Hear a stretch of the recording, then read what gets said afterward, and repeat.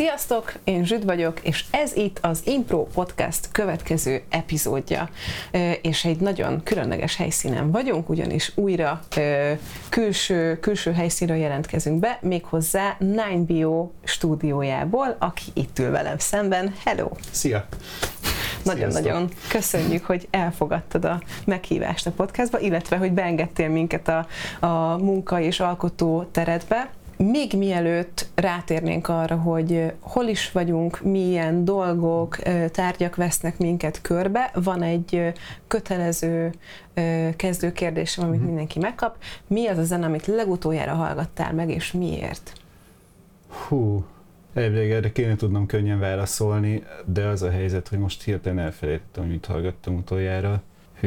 Talán Rival Consoles-nak az utolsó száma volt az, amit hallgattam, aminek valami Informations van a címében, most nem teszem be a címet, Spotify-on ment. Tehát fogalmam nincs, hogy pont melyik volt, de valami, az szinte biztos, hogy ez az első, ami eszembe jutott, tehát valószínűleg ezt hallgattam utoljára. Azon túl, hogy amit meg biztos, hogy valójában utoljára hallgattam, az Grillus Vilmostól volt valamelyik a gyerekdalok közül. Tehát így ez egy picit felülírja azt, hogy mi az, amit én hallgatok, meg mi az, amit nem én hallgatok, de kénytelen vagyok hallgatni. Igen, itt a praktikum is beköszön. De igen, van a Spotify playlistem, és abban benne van ez a Rival Consoles, és az, ami utoljára ment. Igen, tök jó. Nálam is sokat forognak, tök jó. No, hát mesélj kicsit erről a térről, főleg azok, akik nem YouTube-on nézik, hanem podcaston hallgatják, hogy milyen a te alkotótered, mi az, amiben te komfortosan érzed magad. Itt akár ugye körbevesz minket rengeteg bakelit, ami egészen biztos vagyok benne, hogy egy csomó izgalmas sztori kapcsolódik hozzájuk. Hát alapvetően ez egy kicsike stúdió, de persze a hallgatóknak most azt mondjam, hogy ez egy ilyen Balaton-felvidéki full panorámával rendelkező valami, és a Balaton ott van a lábunk alatt, de nem, ez egy kicsike stúdió egy budapesti lakásban. És hát én alapvetően a stúdió felszerelés tekintetében minimalista vagyok, én mindent a gépen belül csinálok, nem vagyok hardware párti, nem vagyok, tehát szigorúan szoftveres vagyok, ezt így én valahogy abból, amit egyébként is csinálok, mint szoftverfejlesztéssel is foglalkozom, tehát valahol ez nálam nem annyira meglepő, hogy szoftverpárti vagyok. Ezen kívül persze ennek egy picit ellentmond, hogy van sok bakelit lemezem, mert az egyáltalán nem digitális formátum, de hát én régen DJ-zgettem, meg próbáltam DJ-zgetni, és szorgalmasan gyűjtöttem őket. Arról is. Hát még volt, tehát még én egy idősebb generáció vagyok, én még abban az időben aktívkodtam, próbáltam aktívkodni a 2000-es évek elején, közepén, amikor ennek még volt valós piaca, a piac az egy rossz szó, de amikor ez még így valós értéket jelentett, hogy egy DJ speed matchelés, vagy tempó matchelés, és úgy kever össze számokat, ezért ma már nem egy akkora dolog, mert előre megmondjuk, hogy mi a szám tempója, az algoritmus kiszámolja, aztán megy. Tehát most már ez egy más téma. De igen, van egy gyűjteményem, amiben egy csomó dologra nagyon büszke vagyok bennük, és azok, akik képet látnak, ők se látják, de egyébként azok itt a kedvenceim külön ki vannak rakva, a Square Pusher-től kezdve FX Twin-en át, a Northern Exposure-ről lévő két kedvencem is itt van, meg egy olyan ilyen 96-os, 97-es progresszív trance gyűjtemény, ami tök ritka dolgok vannak rajta, és egyébként meg abból a korból a legjobb dolgok vannak rajta, és ez jó. Ha most tűzüt neki, akkor innen mit fognál meg legelőször? Ha tűzüt neki? Hát ezeket, amik itt vannak előkirakva, csak egyet nem, de egyébként ha tűzüt neki, akkor valószínűleg a gépet menteném. Jogos, igen. Mert azon van olyan, de egyébként jó része a felhőben van, de lehet, hogy nem is azt menteném. A macskát menteném. Fair enough. Felszerelés tekintetében pedig néhány MIDI kontroller van körülöttem, van egy machine jam, egy MIDI billentyűzet, egy csak 4 oktávos MIDI billentyűzet, meg egy MIDI Factor Twister most, az, amit használok. Egy hónappal ezelőtt még pár cuccal több lett volna, de úgy döntöttem, hogy még azoktól is megszabadulok, mert helyet foglaltak csak, és az nekem itt jelenleg nincs nagyon. És ennyi. A többi felszerelés az pedig a grafikai munkámhoz kell, meg a motion design munkákhoz, tehát az egy más téma. Persze. Szuper, és akkor gyakorlatilag, tehát hogy a zenék is, és akkor az egyéb ilyen meló grafikai dolgok is így születnek ugyanebben a térben. Ez nem okoz nehézséget így mindsetet váltani, vagy simán belezoomolsz és kész nyomod? Simán nyomom. Aha. Tehát azért alapvetően nem szétválasztja az, hogy napközben megy a grafikai rész, az a napi 8 órás munka, és akkor utána jön az, hogy ami szabadidő van, ott jön a motion design, meg a 3D grafika, és éjszaka pedig, amikor tényleg nyugi van, akkor zenélek. Tehát ez így van nagyjából szétosztva. A programfejlesztés, azt meg ne kérdezz, hogy mikor megy, mert nem tudom. De az is megtörténik valamikor, és valahol ez összefonódik a zenéléssel, mert a programunkat úgy, ami egy VST plugin, azt úgy fejlesztjük, hogy én előtte minden egyes új modult megépítek a programban. Tehát amikor zenélek, akkor fejlődik. Picit vissza, igen, jó. Mert nem biztos, hogy mindenki, aki hallgat per néz minket, tudja azt, hogy valójában ugye neked az Ableton az csak egy gyakorlatilag carrier szoftver, mert hogy azon belül egy általatok, a testvéreddel együtt fejlesztettetek egy saját VST-t, úgyhogy igen, erről mindenképpen szenteljünk ennek egy külön fejezetet, csak még egy pár ilyen bevezető kérdésem van előtte. Egyrészt még arról mesél, hogy így Nájbélyó házatájéken mi újság, mert ezért az utóbbi időben viszonylag kisebb volt az aktivitás, viszont az elmúlt hónapokban kijött több dalod is, és hogy így mik a tervek, meg miben vagy most? Hát ez nálam mindig így hullámzott az, hogy mikor hozok ki dolgokat, tehát a két albumon, az Errolon meg az Elevenen rengeteget csücsültem, rengeteget ültem, és az Eleven után úgy voltam, hogy akkor nekiállok egy másiknak, és ezt gyorsan megcsinálom majd. És el is készültek rá számok, meg haladtam dolgokkal, de végül valahogy ott elakadtam, hogy azokat kihozzam, és valami tényleg történjen velük, azon kívül, hogy magamnak megcsináltam. És hát 2019-ben pedig megszületett a kislányom, akkor utána volt egy ilyen, hát friss apuka vagyok, nem zenélek időszak, akkor ott ez volt. És azóta pedig így hát történtek dolgok, amik hatással voltak arra, hogy mikor mennyi időm volt zenélni, és mostanában az utóbbi egy évben így kezdem újra megtalálni azt a ritmust, hogy újra tudok érdemben időt szánni ilyen jellegű dolgokra. És hát ennek az eredménye az, hogy egy ilyen teljesen önmagamnak zenélős, önmagamnak mindent megoldós mindsetben vagyok, tehát nem is próbálok kiadókhoz fordulni, nem is próbálok senkit megtalálni, hogy itt van ez, adjuk ki, mert akkor mindjárt belelökném magam egy határidős ügymenetbe, és nekem az, hogy határidő legyen, az jelenleg nem opció, akkor foglalkozom dolgokkal, amikor tényleg tudok velük érdemben foglalkozni, és még ezt az egészet annyiban megnehezítettem magammal, hogy újabban klippeket is csinálok a zenéimnek, amik elkészül a zene, úgy döntök, hogy oké, ezt akkor kihozom, az, hogy bekerüljön a sztórokba, az a mai világban már nagyon könnyű ügy. Igen, tehát azzal már semmi gond nincs, nem kell hozzá kiadó alapvetően, de az, hogy mellé készül olyan vizuális anyag, ami még jól is néz ki, és szerintem illik a zenéhez, azzal én még egy hónapot alhangon elmókolok. Hát elnézve a vizuális világot nem csodálom, és egyébként tök jó, hogy ezeket említed, mert erre külön rá is akartam kérdezni, hogy vajon az, hogy nyilván grafikus vagy, és megvan hozzá az készleted ahhoz, hogy ennyire kompaktul megcsinálj minden, de hogy vajon azért van ez, mert mondjuk control freak vagy, és mindent egy kézben akarsz tartani, de igazából ezzel megválaszoltad, hogy jelenleg ugye az nem fér bele, hogy... Nem tudok másokhoz igazodni, és ahhoz pedig, hogy a zene valahogy így. Tehát azt megfigyeltem, hogyha kihozok egy zenét bármilyen vizuális anyag nélkül, akkor Bocsánat, a macska kaparja a szekrény ajtót. Naspo, ezt fejezd be.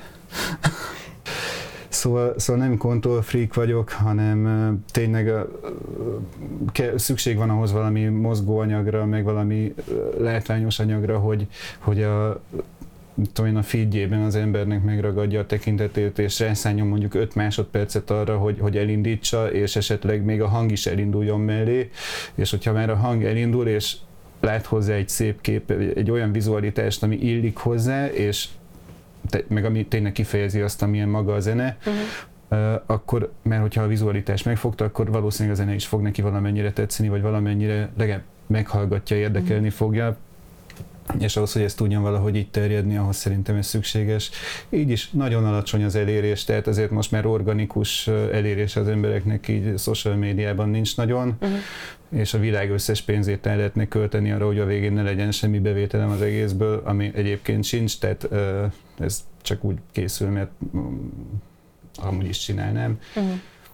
És hát mivel időben pedig ennyire be vagyok szorulva, nem tudnék másokkal együtt dolgozni. Tehát hogyha másnak kéne a videót csinálni, akkor megint lenne egy ilyen, mikor egyeztessünk, mit beszéljünk meg, mi készüljön, hogy készüljön, fogadjam el, ne fogadjam el. Azt mondani, hogy egyszerűbb nekem megoldani, meg megcsinálni, és bevállalni azt, hogy ennek vannak ilyen technikai buktatói, vannak technikai hátulütői sokszor. Tehát például az Overcomplicatednek, az utolsó számomnak a klipjét 2-szer számolta ki teljesen a gép, mert tehát gyakorlatilag elkészült 2 klip egy hónap alatt, az elsőt azt nem tudom, tényleg 3 héten átrenderelte a gépen. Jézusom! És annak az lett a vége, hogy miután visszanéztem az egészet, rá kellett jönnöm, hogy az zajszűrő mozgásban nem működik az animáción, és minden egyes képkockán máshogy szűrte ki a zajt, és ennek egy másfajta zaj lett az eredménye, ami nem olyan, de rosszabb. És nem tudom, miért nem néztem meg soha mozgásban a dolgokat, talán azért, mert folyamatosan számolt a gépen, és nem volt kedvem a szekvenciát leellenőrizni. De hát ennek volt egy ilyen buktatója, és gyakorlatilag az Overcomplicatednek a végleges klipje 1 hét alatt készült el a nulláról. Tehát újraépítettem az egész jelenetet, mindent, és tehát egy másik engine-nel számoltam ki, ami jobban hasonlít egy játéknak az engine-jére. De ez legalább ki tudta számolni ennyi idő alatt, és akkor így lett a végén egy olyan videó, amit tehát egyébként jobb lett, mint az első.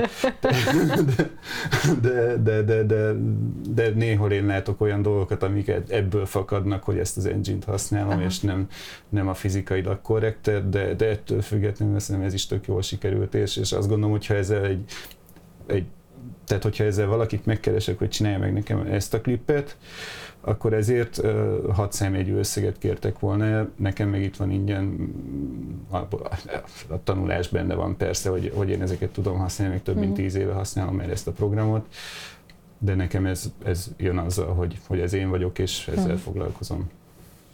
Hát minden elismerésem, én biztos, hogy kiugrottam volna a második emeletről, hogyha így 3 hét rendelés után nem voltam utána vidám, úgy voltam vele, hogy akkor ez nem jelenik meg, vagy nem lesz az egész, meg bemondom, hogy akkor hagyom a francba az egész zenélést, meg nem. Tényleg az nagyon rossz napom volt az nap, amikor ezt megláttam. Hát azt nem csodálom. Nem mindegy, de megoldom úgy fest, és a következő számokhoz is meg fogom valahogy oldani, hogy legyen valami látvány. Most ezt a fajta vizualitást, vagy egy picit más megközelítés lesz a következőkben biztos, mert az utolsó 3 számot az valahogy egy utólag egy ilyen trilógiának könyveltem el, és ott voltak közös motívumok a klipben is, most szeretnék valahogy egy másik irányba elmenni majd klippek terén, meglátom majd, hogy hova lyukat ki, tehát előre soha nem tudom, hogy mit csinálok, az biztos. Annyiból könnyebb, hogy van bent a csőben pár másik szám, amiket, tehát azt hiszem, hogy februárban, márciusban befejeztem egy számot, amit nem hoztam még ki, abban az érdekes, hogy csak színuszjeleket használtam mindenhez, tehát abban nincs más, csak színusz oszcillátor. És ahhoz képest van benne fűrészfoglyal is, mert meg lehet oldani színusszal, de de minden egyes hangja oszcillátor szinten színuszjel. Tehát semmi értelme egyébként, hogy ezt sem, meg ilyen hülyeségeket találok ki, de megoldódott az is. Még a fehér zajt is színusszal hoztam össze, tehát tényleg semmi értelme.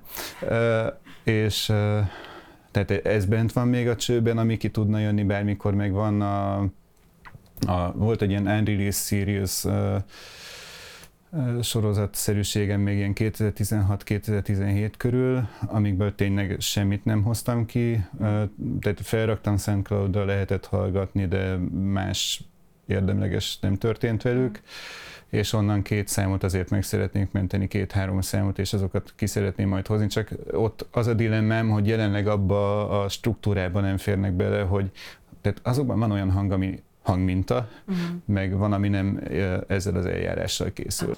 No, akkor beszéljünk arról a szoftverről, amit a tesóddal közösen írtatok, és engem nagyon-nagyon érdekel az egésznek a története, hogy ezt így, hogyan, miért, és igazából ezek a kérdések, amikor először szembe került velem a neten, így igazából én leakadtam, hogy ezt így, hogy jut el odáig az ember, hogy így nekiálljon egy saját szoftvert írni, és mondjuk nyilván úgy azért tök más, hogy neked alapvetően van szoftverfejlesztői háttered. Nekem nincs a bátyám. Ja, neked nincsen? Jó, oké. De hogy igen, tehát hogy erre így hogy áll ennek neki az ember?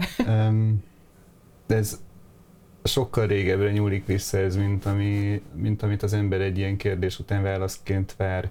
Tehát alapvetően mi a bátyámmal keszthelyi, vagy Gyenesdiási pontosabban gyerekek voltunk. A Balaton partján nőttünk fel, és ott hát 1990-ig bezárólag, nem 90-ig bezárólag, hanem 99-ig bezárólag, vagy 97-ig éltünk ott talán. És hát ott internet nem nagyon volt, és ott ilyen 12-től 15-16 éves gyereknek lenni azt jelentette, hogy mindent meg kell oldanod magadnak. Viszont volt erős német elhatása, a német kulturális elhatás, jöttek a német fiatalok, hallottuk azokat a zenéket, meg bejött az MTV, bejött a Viva, nem tudom, minden elektronikus zene gyakorlatilag eljutott hozzánk, akkor, amikor az tényleg a virágkorát érte. És hát bennem is az volt, hogy ezt akarom csinálni, mert a Commodore 64-en elém került egy Future Composer nevű program, amivel még annó én elkezdtem zenélgetni, aztán később a bátyámnak lett egy PC-je, és ott pedig a trackerek kerültek elém, és onnan, hogy én elkezdtem trackerekkel dolgozni, állandóan jött az, hogy nekem kellenek hangminták, kellenek hangok, és pláne kellett olyan, amivel tudnék valami ecitszerűt csinálni, hogy azt se tudtam, hogy van 303 a világon egyébként. De ezzel párhuzamosan mindig is, tehát a mi csinálunk az mindig foglalkozott valamilyen szinten zenével, akkor éppen volt egy hangszerboltunk Keszthelyen, és oda bekerült egy Korg Polysix, amiből, tehát mi nem tudtuk, hogy az ekkora értéket fog képviselni később, mert akkor tudja, hogy nem adjuk el, de eladtuk, de még mielőtt eladtuk volna, akkor mi a bátyámmal vettünk néhány mintát belőle. És ez a néhány minta, ez arra jó volt, hogy ebből a bátyám rá tudott jönni arra, hogy működik egy szűrő. Tehát a szűrőt azt mi nem úgy találtuk ki, hogy elolvastuk a neten az akadémikus részét, hogy a szűrő az ezt meg azt csinálja a spektrummal, és akkor annak a megvalósítása az hogyan megy, hanem az nálunk úgy jött össze, hogy nézegettük azt a hangmintát, és láttuk, hogy ha magason áll a szűrő, akkor a színuszjelek gyorsabban mennek az élek felé, hogyha mélyebben áll, akkor mélyebben, és hogyha nagyon lemegyünk, akkor színusszá változik az egész hullám, és gyakorlatilag ilyen konvolúciós eljárás volt az első szűrő, amit a bátyám megírt. És az valós konvolúció volt, tehát ott, és annyit tudott az első programunk, hogy egy ilyen szűrő sweepet, azt kiszámolt A frekvenciától B frekvenciáig egy adott hangmintára, amit betöltöttünk. És hát ezt az nem valós időben számolta, hanem tényleg nagyon sokáig tartott, de ezzel már tudtam ilyen ecitszerű hangokat csinálni, mert hogyha mintát kiszámoltam, levágtam az elejét onnan, amelyik magasság nem kellett a szűrőállásból, és akkor itt tudtam gyakorlatilag élőben szűrőt utánozni. És később ez lett az algoritmus, amiből lett egy valós idejű megoldás, és ez volt az az első program, ami egy 303-szerű hangot adott ki, ez amikor ilyen 97-98 körül lehetett, és ilyen 99 felé volt az, hogy elkészült az első moduláris programunk, ahol már modulokat lehetett kötözgetni. Tehát akkoriban a Native Instruments a generátort hozta ki, ami a reaktornak az elődje volt, és azt tudom, hogy a generátorral egy időben, amikor az kijött, nekünk már ott volt egy moduláris program, wow. ami teljesen máshogy működött, meg máshogy nézett ki. Egyébként el tudnám indítani itt a gépen, most is itt van, hogyha akartak róla footage-ot, akkor van. De ez belülről, ez nem egy plugin volt, hanem egy standalone program, amiben belül volt tracker, és az is moduláris volt, tehát ott akárhány trackert le lehetett rakni, aminek lehetett akárhány sávja, meg volt benne sampler, meg a samplernek egy ilyen furcsább fajtája, amit mi sample sequencernek hívtunk, és hát én az első albumot még ebben írtam, tehát az error 90%-a az ezen a programon belül született, és még VST host is került bele később, tehát tudott futtatni VST plugineket is. És akkor én 2007 körül találtam ki azt, hogy 2008 körül, hogy akkor én live-ozni is akarok, mert valahogy az Abletonnak megtetszett ez a kliplejátszós funkciója, és akkor ott jött elő az, hogy oké, akkor ki kell írnom stemeket, vagy valahogy ki kellett találnom, hogy tudom ezeket élőben használni, és akkor stemeket írtam ki, és onnan jött az, hogy elkezdtem elhagyni ezt a programot, és először még Ableton helyett valamiért fura módon Cubase-re álltam át, és onnan jött az, hogy Ableton, viszont mindig hiányzott az a workflow, hogy én a hangokat építsem magamnak. És próbálkoztam sok mindennel, neki mentem a Reaktornak, neki mentem a Maxnak, ugye akkoriban más moduláris program nem nagyon volt. Nagyon szimpatizáltam a Nord G2-vel, hogy legyen egy Nord G2-m, de valahogy az sem volt az út, ami nekem tetszett volna igazán. És hát így jött az, hogy ilyen 2014-2015 körül nekiálltunk újra fejleszteni, és a nulláról elkezdtük a moduláris szinti projektet, és innen jött az, hogy megszületett az Alpha Forever, aminek a neve az csak annyit mond, hogy ez soha nem lesz kész. Tehát azért ilyen furcsa a neve, vagy van egy, tudjuk jól, hogy ezt a örökkévalóságig fogjuk tologatni, mert ezt tényleg az örökkévalóságig lehet tologatni, és soha nem tekintjük késznek. És ennyi van ebben, és meg benne van az a filozófia is, ahogy mi a moduláris szintikhez állunk, meg ahogy mi a hanghoz viszonyulunk. Tehát, de talán leginkább az van benne, hogy én viszonyulok a hanghoz, mert nekem van az igényem, hogy ne legyen előttem egy fix struktúra, viszont mindent, de tényleg mindent meg tudjak csinálni a hanggal, amit meg lehet csinálni, és ebben konkrétan a hardware modulárok engem akadályoznának. Meg a Eurorec formátum az nekem nem oké, meg ez a voltage alapú számítás sem lenne oké, tehát ilyen szempontból nekem a VCV is kiesik, meg a Reaktor Blocks is kiesik, mert onnan, hogy nem tudom, hogy milyen érték megy a vezetékeken, hogy az érték mit jelent, az nekem nem használható, mert ahhoz, hogy mondjuk egy delayed pont olyan hosszúra állítsak, ami hangmintahosszban kell, hogy stimmeljen, ahhoz, hogy mondjuk vissza lehessen fordítani bármikor egy hangot, és hogy annak a hangmagassága ne változzon, ahhoz tényleg nem működik ez a voltage alapú számítás. Ahhoz könnyebb így ahogy mi megoldjuk. Meg így meg tudom építeni magamnak a szűrő prototípusaimat is, amit ilyen másik rendszerben nem tudnék megcsinálni. És hát igen. És itt vagyunk most, hogy hát majd fejlődik valamire, mert van rengeteg ötletek, mindig vannak, idő elég kevés van, és de hát igyekszünk megvalósítani. Most elvileg 1-2 hét múlva kijön majd az új verzió, amiben lesz jó pár újdonság, de az igazán nagy durranások megint nem tudnak belekerülni, amiket nagyon szerettünk volna, de most már tényleg megint azon, hogy fél éve nem hoztunk ki új verziót, mert azt hiszik szerintem, hogy nem csinálunk semmit, pedig de nagyon. Hányan használják egyébként? Nagyon minimális a felhasználó bázis, tehát alapvetően ez egy ijesztő program szerintem. Tehát manapság a zene az inkább abba az irányba halad, hogy és hát leginkább a zeneszerzés a happy accident alapú sokszor, hogy prüntjögök, ezt még azt nyomom, és akkor valami lesz a végén, és hogyha tetszik az, ami lesz a végén, akkor arra építek egy számot. És ez a program ezt nem nagyon támogatja. Tehát ez a program azt támogatja, hogyha van egy elképzelésed arról, amit szeretnél csinálni, akkor azt tuti meg tudod csinálni, de ahhoz tudni kell, hogy melyik modulokat kell előszedni, és hogy azok mit szeretnek. No, akkor nézzük is meg ezt a szoftvert, illetve ezen keresztül, vagyis hát nem pont fordítva, mert hogy az Overcomplicated című számodon keresztül megnézzük ezt a szoftvert, illetve hogy ez a szám ez hogyan épült fel. Úgyhogy lessünk bele a projektbe. Szóval alapvetően nekem minden projektem mindig le van szűkítve 8 csoportra, részben azért, hogyha később élőzni kell, vagy hogyha vinni kell valahova, én általában 8 sávra bontom szét a dolgokat, és így könnyebb exportálni. És meg egyébként nem vagy a színek híve, hogyha jól látom. Nem, szép fehér minden, és ami nem kell a sötét szürke, de ebből meg kitöröltem mindent, ami nem kell. És alapvetően bármelyik sávra, ha elmegyek, hogyha azon van plugin, ott biztos ez Alpha Forever név fog szerepelni, tehát semmi más nem használok. És ez azt is jelenti, hogy nincs olyan hang, ami hangminta alapú lenne a projektben, tehát csak MIDI sávok vannak, és az Alpha Forever az nem sampler, tehát azokban sincs hangminta, és itt van egy instrument, tehát ez valószínűleg egy instrument sáv, és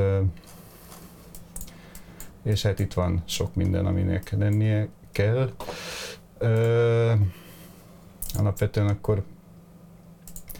Alapvetően egy peddel indul a szám, tehát a pedekkel indul, ami elindítom, hogy halljuk is. Itt is adok rá hangot.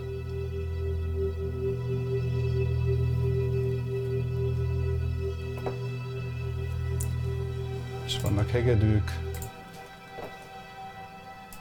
És ez nem a hegedű, ezek még effektek.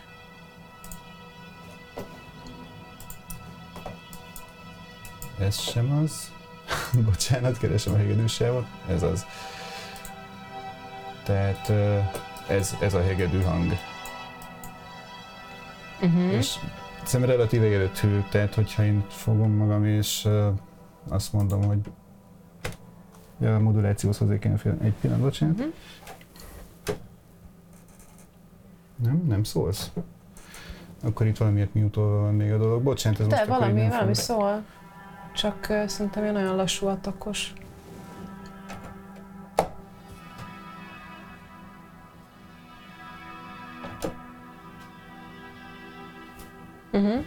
De egy alapvetően hallható, hogy ez egy hegedű hang, és ez egy fizikai modellezésű. És akkor erről mesélsz például, hogy mondjuk ennek a hegedűnek a leszimulálása itt, tehát miből indultál ki, hogyan, miken megy keresztül? Az egész szigorúan fehér zaj alapú, tehát itt a kontakt rész az, ami az oszcillátor rész, és ahogy látod, itt van egy fehér zaj oszcillátor, és az belemegy egy stringbe, a string az egy comb-filter gyakorlatilag, tehát egy sima feedback. Szétszedem egy picit, hogy jobban látszódjon. Tehát ez vezérli a delay időt, és a delay idejéből ki kell vonni egy hangmintának a hosszát, hogy ne legyen hamis a hang. Ez a feedback, és akkor így látszik, így már látszik a jel, hogy bejön a bemenet, ahhoz hozzáadjuk azt, ami az előző kimenet volt, késleltetjük a jelet valamennyit, ami megadja majd a hangmagasságát egyébként, a késleltetés ideje adja meg a hangmagasságot, és van egy feedback paraméter, ami egy 0 és 1 közötti szorzás, ami azt mondja meg, hogy... De ez most lehet, hogy nagyon szőkenő kérdés lesz, de az, hogy fehér zaj, hogy kap tónust azzal, hogy késlelteted a hangot? Megmutatom nulláról. Na, ne bénázzak az egérrel. Tehát lerakunk egy fehér zajmodult, lerakunk egy delay-t, bekötjük, csinálok egy kimenetet is gyorsan, hogy legyen értelme.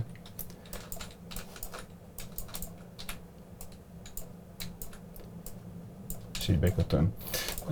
És akkor adok rá egy kis hangot. Ez nem kicsi volt, bocsánat, de legalább halljátok, hogy fehér zaj. Igen.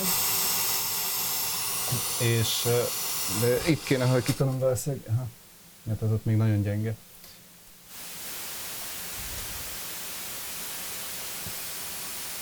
Ja, persze, rajta van a master.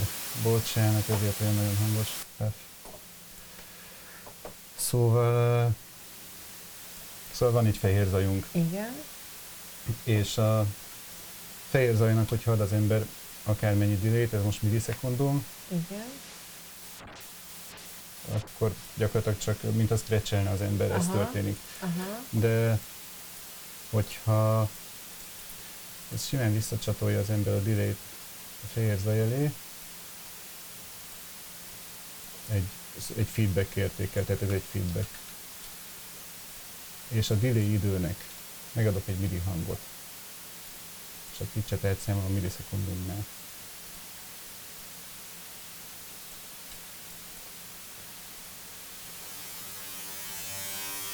Wow!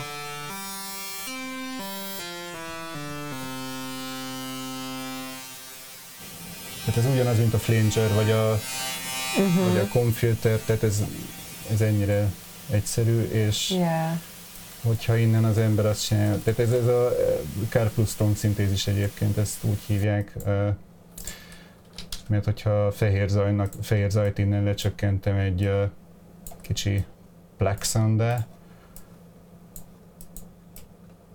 tehát amikor most leütök egy billentyűt, akkor az envelope follower kap egy triggert, és abból lecsengeti.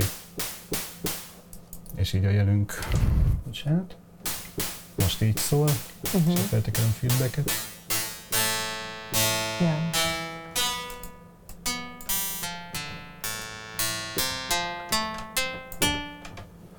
És ez most jelenleg még hamiskás, tehát hogyha egy oktávot lefog így, ez még nem jó a hangmagasság, mert a feedback, tehát ugye a számítógép nem tud azonnali visszacsatolást csinálni, hiszen kiszámolta az egyik ciklus alatt azt, hogy mi a kimenet, és hogyha visszacsatoljuk a bemenetet, akkor ott egy hangmintát késik a jel, és ezzel számolni kell, és ahhoz ki kell tudni vonni a delay időből egy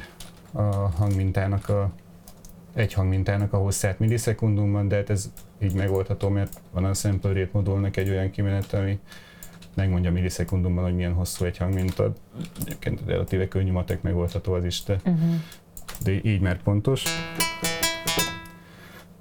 És lehet további paramétereket adni a hangnak, hogy berakunk a feedbackbe egy pólusú low pass filtert, ez a dampening nevű.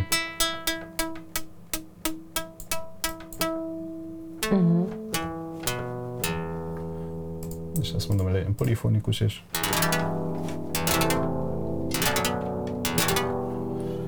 pipa.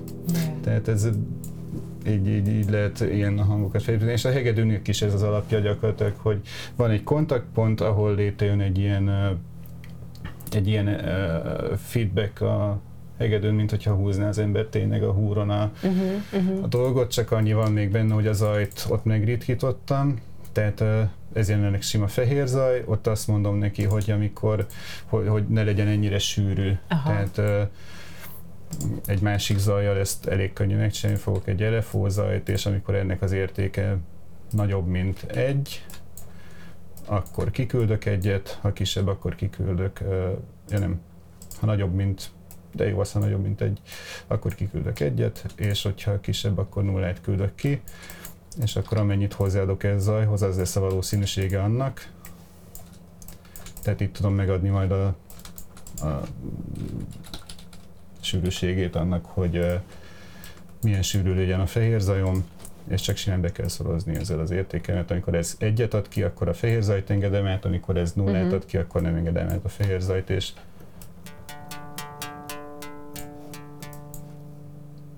ide pedig azt most kikötöm, és csak simán legyen itt a gate.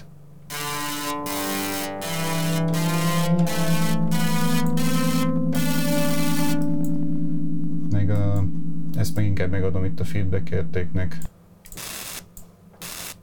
Ja nem, az feedback az legyen úgy jó.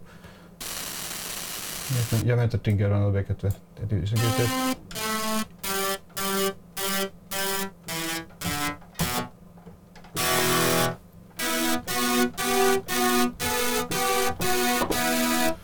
És ez már egy hegedűszerű hang, de nyilván ez még egy nagyon leegyszerűsített út, és itt a számon belüli hegedű modell az ennél jóval komplexebb, tehát ez csak az első lépcső, ezután vannak további szűrők, még ahogy tovább megy a hang, akkor itt van egy másik string, ami egy picit elhangolva rezonál, aztán van egy ilyen rezonátor rész, ami fura módon megint 2 stringből áll, nem tudom, hogy miért stringekkel csináltam ezt is, de lehetett volna mással is, és van egy body nevű rész, ami pedig all-pass filtereknek hát nem tudom, 6 all-pass filter van itt, ami valamennyire azt hivatott vissza. Ezek egyébként ilyen kétpólusú szűrőszerű hatást adnak, tehát ez valamennyire visszahozza azt a hangulatot, mintha lenne tényleg teste a hangszernek. És hát így áll össze ez a hegedű, ami ebben a számban szerepel. És egyébként ez egy preset az alfában, tehát ezt én még nem tudom, jó pár évet csináltam, és ez volt az egyik első.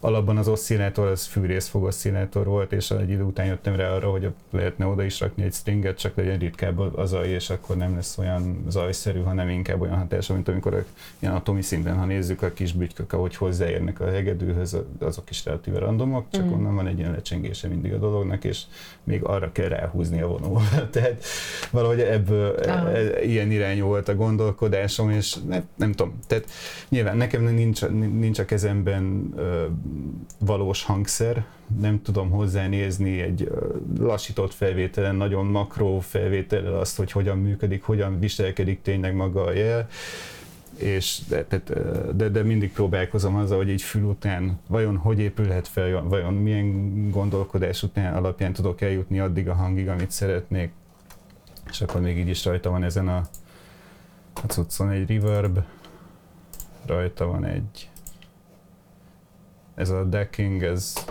mindegy. Rajta van, tudom én.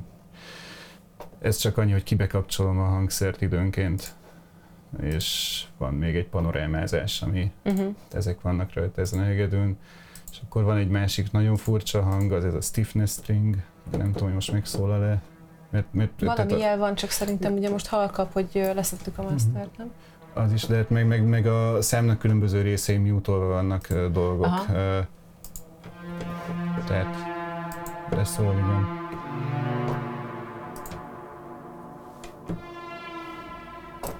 Mindegy, ez most nagyon halk, de ez is egy ilyen, tehát jó része a hangoknak egyébként fehér zaj alapú nálam, tehát itt is az oszcillátor megint egy fehér zaj, és ez megy át egy ilyen feedbacken, ahol gyakorlatilag hasonló, mint amit az előbb megépítettem, csak... És mondjuk a reverbnek a matekja az hogyan néz ki? A reverb? Hát kétféle reverbet használok, az egyik az ilyen lexikon alapú, tehát ott annak Schrödinger, nem Schrödinger, nem jut eszembe most hirtelen a neve a mérnöknek, akitől az kikerült, tehát ott találtam egy ilyen papírt, Griesinger.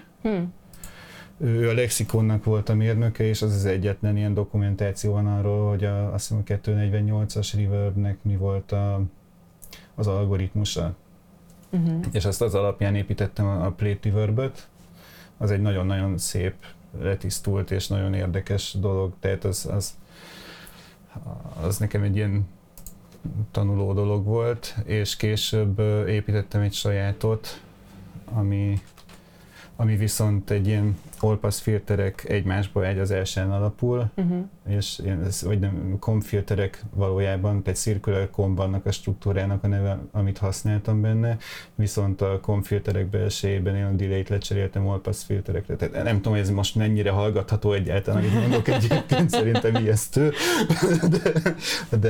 de hát az egy pillanat, hogy megtalálom valahol ezt a kapcsolást, hogy meg lehet mutatni, ez az? kiszedem, azt se kell látni, most meg a kimenetet se kell látni, de igen, elvileg ez lesz az algoritmus. A prototípusokban én bele tudok menni, és így néz ki az ügy. Wow. Tehát vannak különböző lépcsői a dolognak, és a lépcsőn belül van 2 all-pass filter, meg van még egy low-pass filter is, tehát ez, és a feedback, amit kiküldök, tehát minden lépcsőnek van egy kimenete, amiben megy egy keverőbe vagy egy összeadóba. És a feedback ágat azt kiküldöm csak simán a következő modulnak, ami fogadja az előző lépcsőnek a feedbackjét, és fogadja a bemenetet is. És ezeket összeadja, és tovább küldi ugyanúgy a feedbackjét, és tovább küldi a kimenetet az összeadóba. És ez megy le 8-szor, igen, ez 8-szor megtörténik, és utána a feedback kimenetet visszakötöm az elsőbe. Tehát ez az, hogy ez a circular comp struktúra egyébként, hogy a feedback az tovább megy mindig a következő lépcsőhöz, és a végén visszakötődik az elejébe.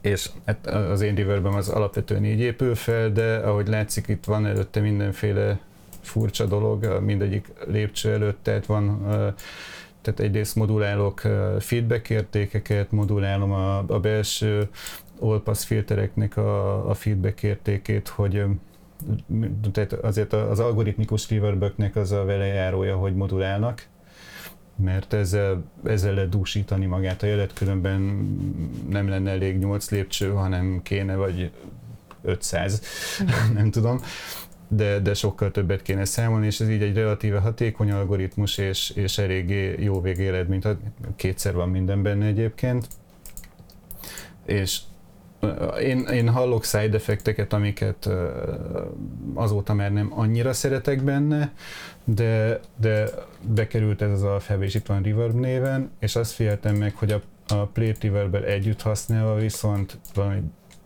gyönyörű hangja van. Tehát így ezt a kettőt, hogyha együtt használom, akkor nekem minden reverb vágyam, ami volt valaha, az megvan, és a sajátom az használható kis terek utánzására, és használható arra, hogy gyorsan reagáljon, és benne modulálható a mérete, és valós időben modulálható a mérete, tehát itt lehet nagyon furcsa effekteket összehozni vele, ami tényleg a pitch-elő reverb hang, az tök érdekes, és sajnos nagyon kevés reverb képes rá. Addig a plate az még nagyon jó ilyen hosszú reverböknek, vagy reverbek elnyújtására nagyon jó, tehát ez ilyen late reverbnek használom, ezt meg early-nek használom sokszor, de ez is tud közben nagyon hosszú lenni. Most ezt hanggal nem tudom, hogy hogyan tudnám gyorsan megmutatni, úgyhogy még élvezhető is legyen. De talán a igen, ez a pitch-elő reverb, ez nagyon érdekel. Azt is meg tudom mutatni elvileg. Pillanat, itt vannak a dobok, itt a lábdobra, ha rárakom. Elvileg ez, igen, így van egy lábdobom. És hát berakok még egy alfát ide. Nem szeretem a browsert megnyitni, mindig azt sem, hogy létrehozok egy újságot, amin alapban rajta van egy alfa, és onnan kopizom, tehát ezért itt van. Tehát itt van a lábdobon most az ügy, és akkor csinálok egy bemenetet hozzá, hogy szép sztereó legyen, puff, lerakok egy reverbet, ez az én algoritmusom lesz most.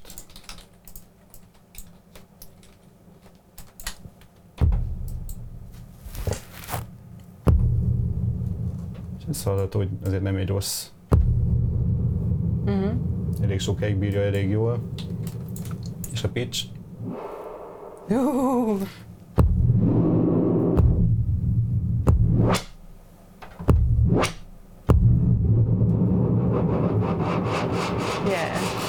Szerintem ez érdekes, nagyon tök használható zenében. Tehát modulálni lehet, és itt van a size bemenet, és itt meg lehet adni, hogy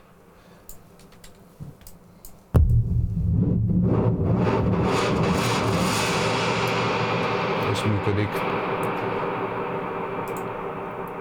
Szóval ez a rész, ez itt tudom azt vezérelni, vagy nem? Nem.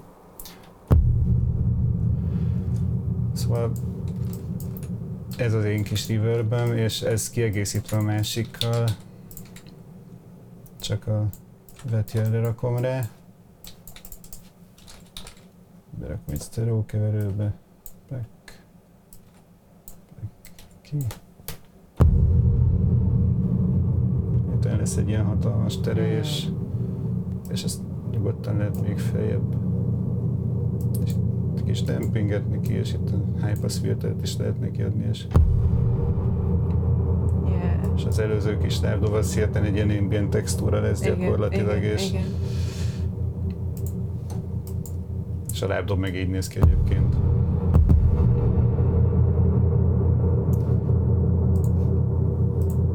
Ő is fehér zajból indul? Több helyen van benne. Tehát a lábdob alapja, akkor ezt itt most bezárom a reverböt, meg tőlem is, mert nem része a számnak. Tehát a lábdob az, ahogy elnézem, van egy rész az ez. Hát olyan 3-4 különböző részben áll, elmutolgatom őket és megnézzük. Jó. Ez az alap. Itt úgy tűnik, mintha ez egy színusz oszcillátor lenne, de nem, ez egy, nem, úgy tűnik, mint egy fűrészfog oszcillátor lenne alapvetően, de ez nem fűrészfog, ez egy színusz oszcillátor, mert van az egész függvény mögött, az egész oszcillátor szekció mögött egy színusz függvény, tehát ez a színusznak a fázisát modulálom, és ez egy fázis moduláció így gyakorlatilag, tehát itt, hogyha ennek a görbéjét megváltoztatom,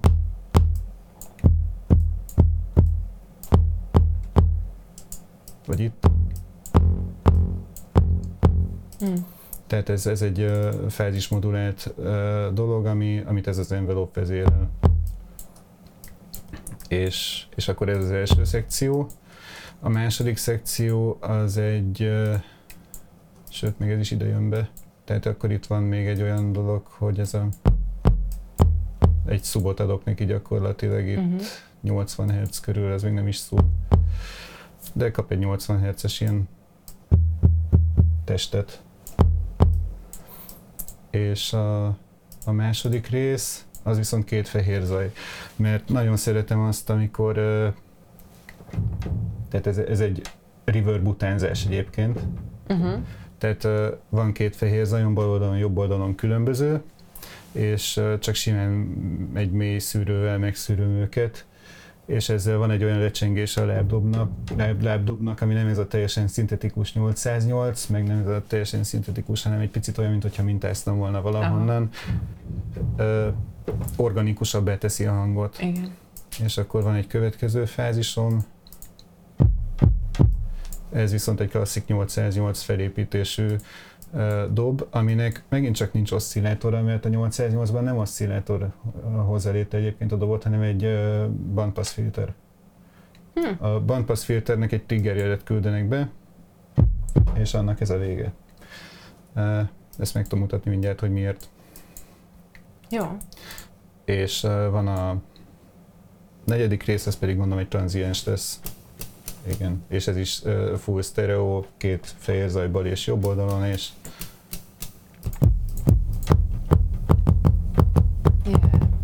és annak a vége ez a kis lábdobocska.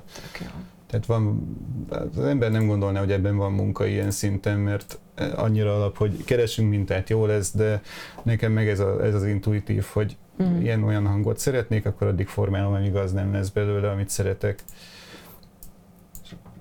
Ez a hi-hat, ami nem annyira hi-hat, nem egy ilyen click hang, de itt is két fehér zaj van, hogy teljesen sztereó legyen. Tehát így nem kell panorámáznom, magának megoldja a hang, hogy hol van a térben, és szerintem ez is egy érdekes dolog, hogy se nem elcélra mixem, se nem agyon panorámázott, tehát nem nagyon foglalkozom a sztereóval, hogyha egy hang megtalálja a saját helyét a térben, akkor ez jó. Persze van, amikor panorámázok egy hangot, de arra nincs mindig szükség, mert arra törekszem, hogy saját tere legyen, meg saját magának hozza létre úgy, ahogy alakul. Ez sem ilyen, tehát mindig igyekszem sound designban az organikus irányba menni, meg hogy valamennyire a hang önmagát szabályozza, vagy önmaga legyen egy egység, és ne az legyen, hogy nem tudom, tehát ne az legyen ilyen túl erőltetett, túl szintetikus lesz a vége. Mindezt úgy, hogy egyébként végtelenül szintetikus az egész, és nincs olyan része, ami ne lenne. Tehát van itt egy olyan sebesség. De ennek ellenére még iszonyatosan organikus. Igen, szóval. tehát van itt egy...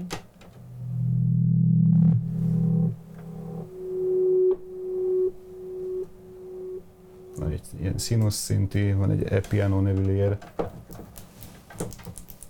ami tudom már, hogy itt mi történik, ezt nehezen mutatom meg akkor, vagy hol glitchelem ezt szét, valahol ezeket szétglitchelem úgy fest. Itt. Meg itt is? Itt nem.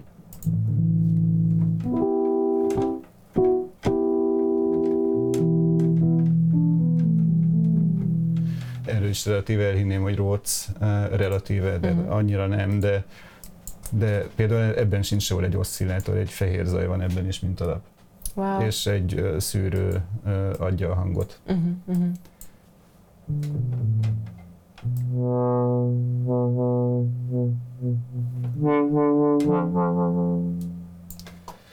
És szerintem ez így érdekeske, meg van egy másik.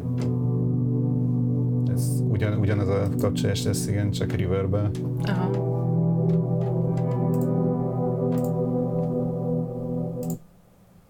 Egy ilyen builder nevű szint is van itt, ami lehet.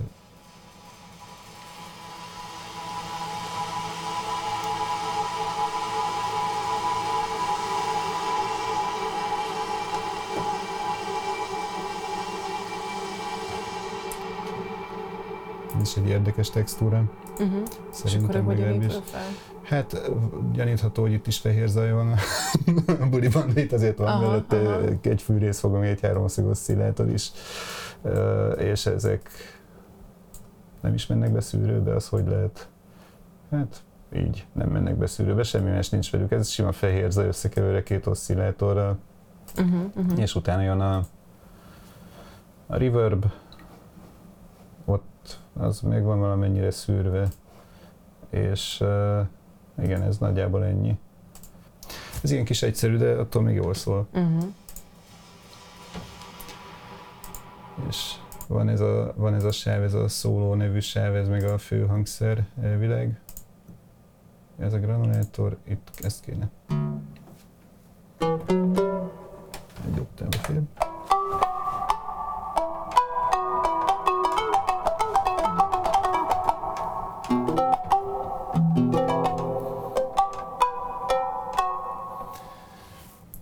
És itt hasonlóan a hegedűhöz itt is egy feedback van, viszont itt durvábban szűröm azt, ami a feedbackákban történik, tehát, és fázist is fordítok. Tehát ez a szűrő, amit itt látunk, ez nem szűrőként működik, ez a spektrumon alapvetően nem változtat semmit, csak a hangnak a fázisát fordítja meg, mert hogyha egy high pass filter, egy SVF szűrőnél, ami a state variable filter, amire a Ricky Tinez nevű vlogger mondta azt, hogy ez azért jó, mert ez tudja változtatni az állapotát, csak ezt ő angolul mondta, és azt értette azért, hogy lehet morfolni a low pass, band pass, high pass filtert, miközben nem azért state variable, mert ez a state variable filter az egy topológia, ami nagyon-nagyon stabil, tehát a rezonancia az bármeddig felmehet, csak szélesebb lesz a band pass, vagy hogyha nagyon szűkre lemegy, akkor nagyon szűk lesz, és egy nagyon jó kétpólusú szűrő struktúra.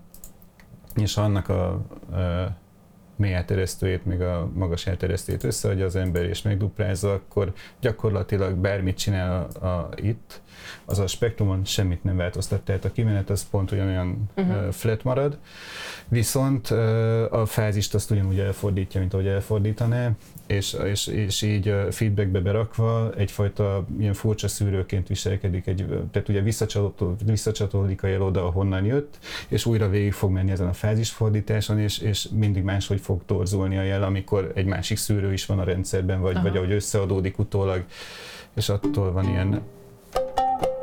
ilyen furcsa hangja ennek, kicsit olyan, mintha fa lenne fémmel keverve, de semmiképp nem mondanám rá, hogy ez szintetizált. Nem, de érzem, hogy szintetikus, de annyira organikus maga a hang, hogy valahogy akusztikus hatása van, legalábbis nekem, de lehet, hogy egy komoly zenész kiröhögne ezzel, hogy ez nekem akusztikus. És emellett még ami érdekes szerintem, vagy érdekes tud lenni, ez a granulátor nevű sáv, ami elvileg a hangmintánál annyira nem érdekes, hogy granuláljuk a hangot, de nálam ez megy úgy, hogy amit real-time számol a gép, tehát a procedurális hangot én úgy gondolom, hogy itt élőben veszek belőle egy mintát. Tehát, hogyha itt elindítom ezt a részét a számnak, úgyhogy kiszólózom ezt a két sávot. Nagyjából ott jó lesz, és majd látjuk, hogy ebbe a bufferbe beíródik és az automatizáció szerint mozog a kurzor. Aha.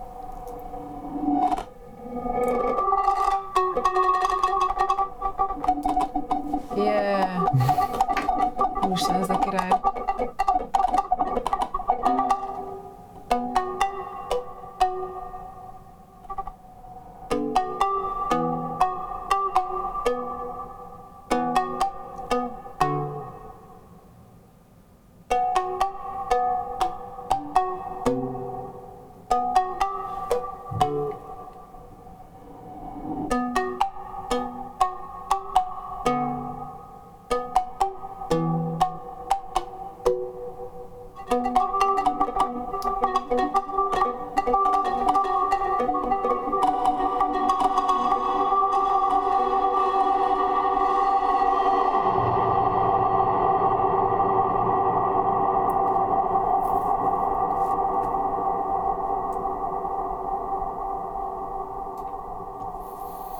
Ez szerintem tök kemény. Érdekes kis Igen. dolog, hogy ugye én annak, amíg audio jellel dolgoztam, addig is apró darabokra szedtem szét mindig a mintákat, és szerettem a stattereditet, és erről valamennyire le kellett volna mondani elvileg, amikor eltáltam erre a full procedurális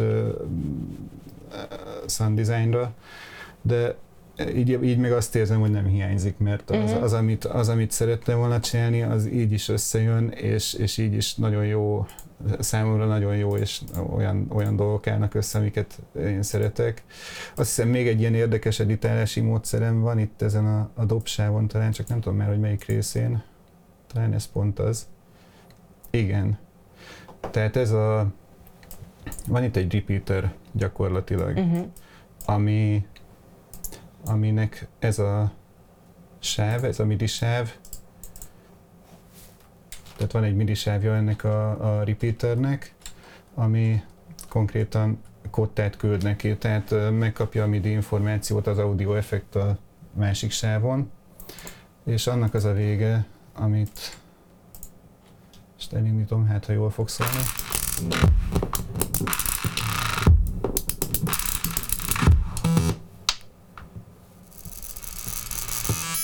Tehát az ilyen mikroglitchek, azok így jönnek össze. Tehát, hogyha most ide azt mondom, hogy... Na, ezt most nem követtem, hogy itt pontosan mi történt. Hogy egy pillanat belúpolom itt a dobot. Mondjuk így. Ennyit belúpolunk. Hol van a loop? Ott. Megint jön el ide. És akkor, hogyha én indítom a dobot,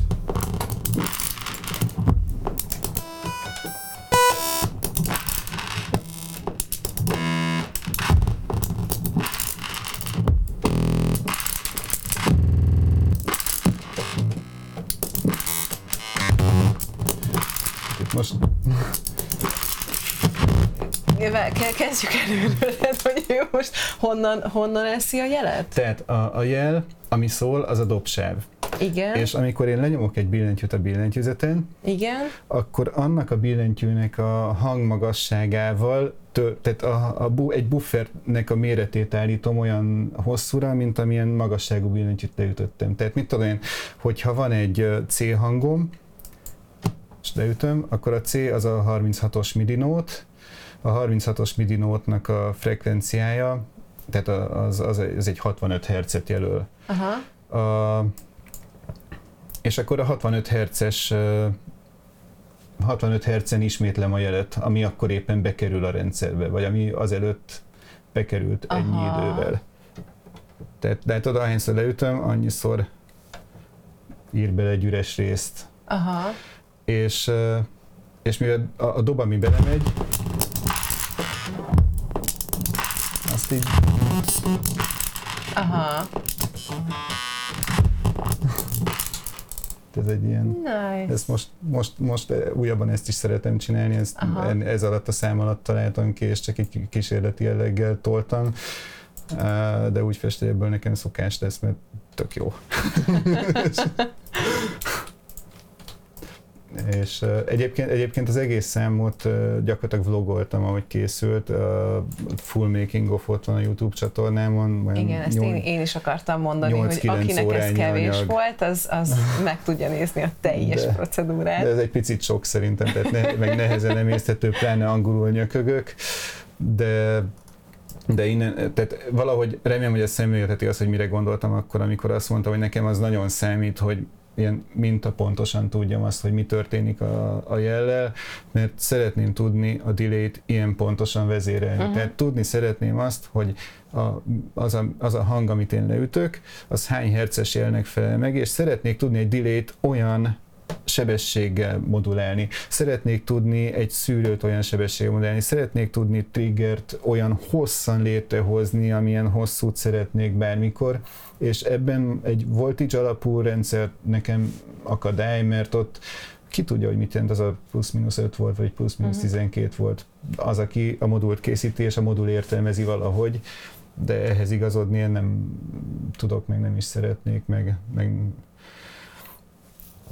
hát nehéz. Tehát az én fejemben a moduláris szinti az mindig egy ilyen nagyon alapoktól mindent megépítős rendszert jelentett, és nem feltétlen azt, ami sok kis hangszer, és abból lesz, tehát nem sok kis hangszer tetszőleges összekötését értem alatta, hanem tényleg egy hang megépítését értem alatta. És tehát ebből a szempontból ez a program sokkal inkább hasonlít tényleg a Native Instruments féle reaktorra, mert ott ugyanígy nincs normalizált jel, legalábbis a core és a primary rendszeren belül. A Blocksnál normalizáltak a jelek, ott ugyanúgy volt rendszer van, de az egy más téma. De alapvetően szerintem ez az abszolút értékes, sokkal jobb, mert egyszer megtanulja az ember, és utána nincsenek korlátok, vagy egyszer kell belejönni, meg ráérezni, és utána tényleg elmúlik minden korlát, és hirtelen nem akarod megvenni ugyanazt a dolgot sokatszor is, meg nem kell olyan kis modul, amiben van LFO is, meg akármi is, hanem tényleg akkor, hogyha LFO-ra van szükség, akkor csak egy LFO kell. És bocsánat, még az előbb mondtam azt, hogy megmutatom, hogy mondjuk egy szűrő hogyan működik, igen. És azt ez a preset elég jól meg fogja mutatni. Igen, betöltötte. Tehát oké. Tehát fogok egy SVF szűrőt. Ez a szűrőtesztelő kis részem egyébként. És én beküldök egy jelet, és ez egy bandpass filter, és IR-t akarok belőle. És itt látjuk a szűrőnek az impulzus válaszát. Bocsánat, itt miért nem triggereli? Honnan jön a trigger? Innen jön a trigger, ezt oda bekötöm. Tehát itt látjuk az impulzus választ, itt pedig a frekvencia átmenetet, tehát ez a lineáris analízis, ez pedig az időbeli analízis. Ez egy oszcilloszkóp, ez egy spektrum analyzer. És ez a szűrő ilyenkor nem kap mást, csak időnként egyetlen egy hangmintányi maximálisat, és minden más nulla. És így lehet ezeket megkapni, és látni oszcilloszkópon, meg spektrum analyzeren is. És ilyenkor a spektrum analyzer egyébként a tényleges frekvenciaválaszt adja ki. Tehát ez nem egy grafikon, ez a valós frekvenciaválasz a szűrőnek, ez pedig a valós impulzus válasz a szűrőnek. És ahogy látod, egy szűrő, az egy ilyen jellel nem csinál, a rezonancia az ennyi, hogy elkezd a jel visszacsatolódni magába, és mindig van egy negatív, egy rezonáns szűrőn belül általában negatív feedback van kivétel, de ott pedig az egyik fázis az így is vagy az egyik lépcsője a szűrőnek belül így is megfordítja a fázist, és akkor azért nem kell kivonni. De általában egy rezonáns szűrőn belül van egy negatív feedback, és ez a negatív feedback mindig közelíteni fogja a nullához a jelet, és egy ilyen ingadozás történik, és ennek a frekvenciája a cut-off frekvencia, és a hosszát pedig a rezonancia adja meg. És gyakorlatilag innen látszik, hogy lesz ebből 808. Így. Igen, ez gyakorlatilag, igen. Hogyha ennek azt mondom, hogy legyen a jel 80 Hz-es, így itt van egy ez egy 80 Hz-es lecsengésű hang, ami most valamiért nincs jó helyen egyébként, fogalmam nincs, hogy miért. Ja, mert 1500 Hz-en van, így van 80-on. Tehát ez látszik, ott 80 Hz-nél van a vége. Picit, ha ezt feljebb veszem, hogy lejjebb, akkor látszik, a 80 Hz az hosszú, az nem feltétlenül fér ki abban a ciklusban, amire itt be vagyok lőve, de és ennek a hangja az konkrétan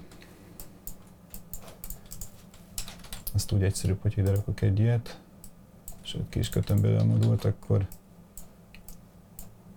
adunk neki egy triggert, egy pitchet, és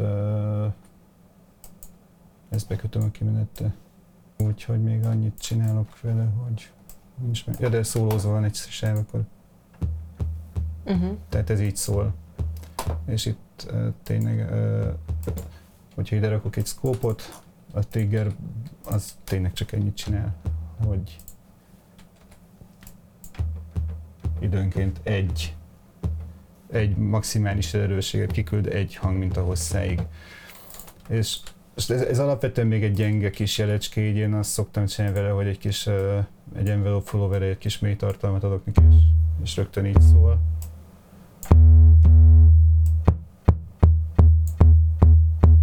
Menjünk le 40 Hz-re akkor. És hát nyilván modulálható is a cutoff. Egyik frekvencia meg legyen mondjuk egy 200 Hz-es indulása. Ezt bekötöm oda. És miért nem hallom, hogy modulálne? Mert ezt nem kötöttem be.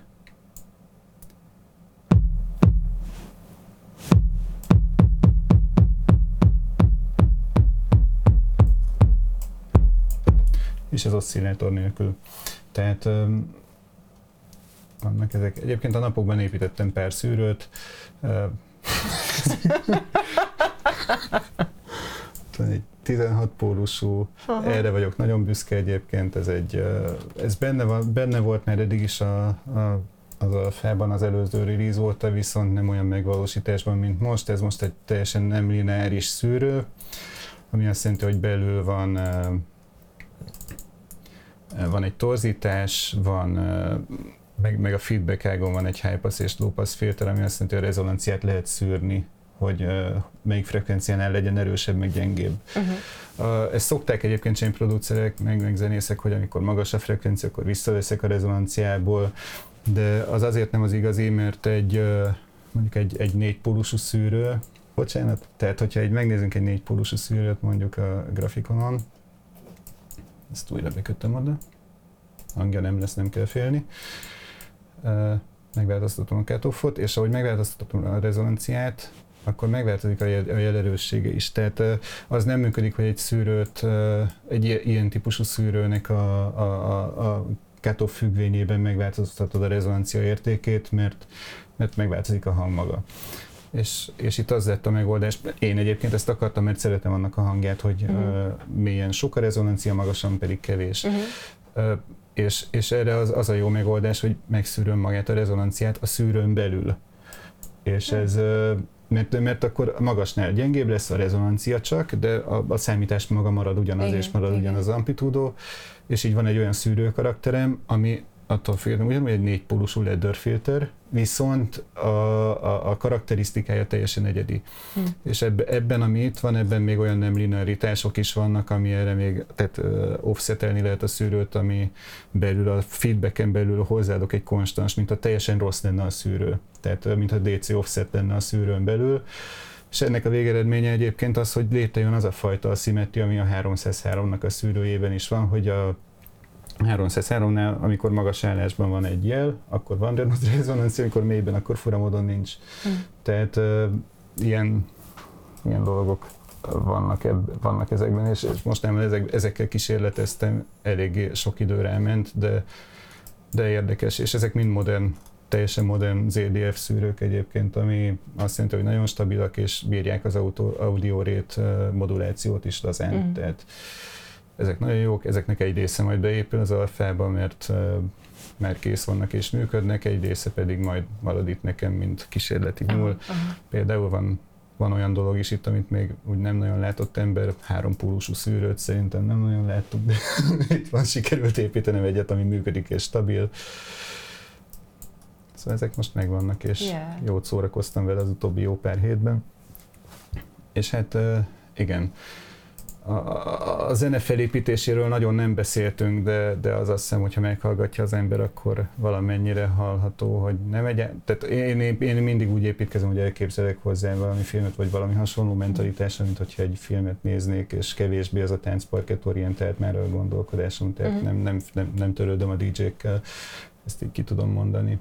Tehát alapvetően én hallgatni szeretném, és ezért vannak hosszabb kiállások, meg sok kiállás, mert ott tudom építeni ezeket a pedéket, és tudok olyan soundokat összehozni, amik szerintem megérdemlik azt, hogy legyen egy kis önálló szerepük, még hogyha nem feltétlenül a leghallgathatóbb dolog akkor is, de azért arra mindig törekszem, hogy hallgatható legyen, és harmonikus legyen a zeném. Szerintem az sikerült. Nagyon köszönöm. Yeah. Balázs, ez zseniális volt, nagyon-nagyon köszönjük, szerintem rémizgalmas volt így az egésznek a betekintése.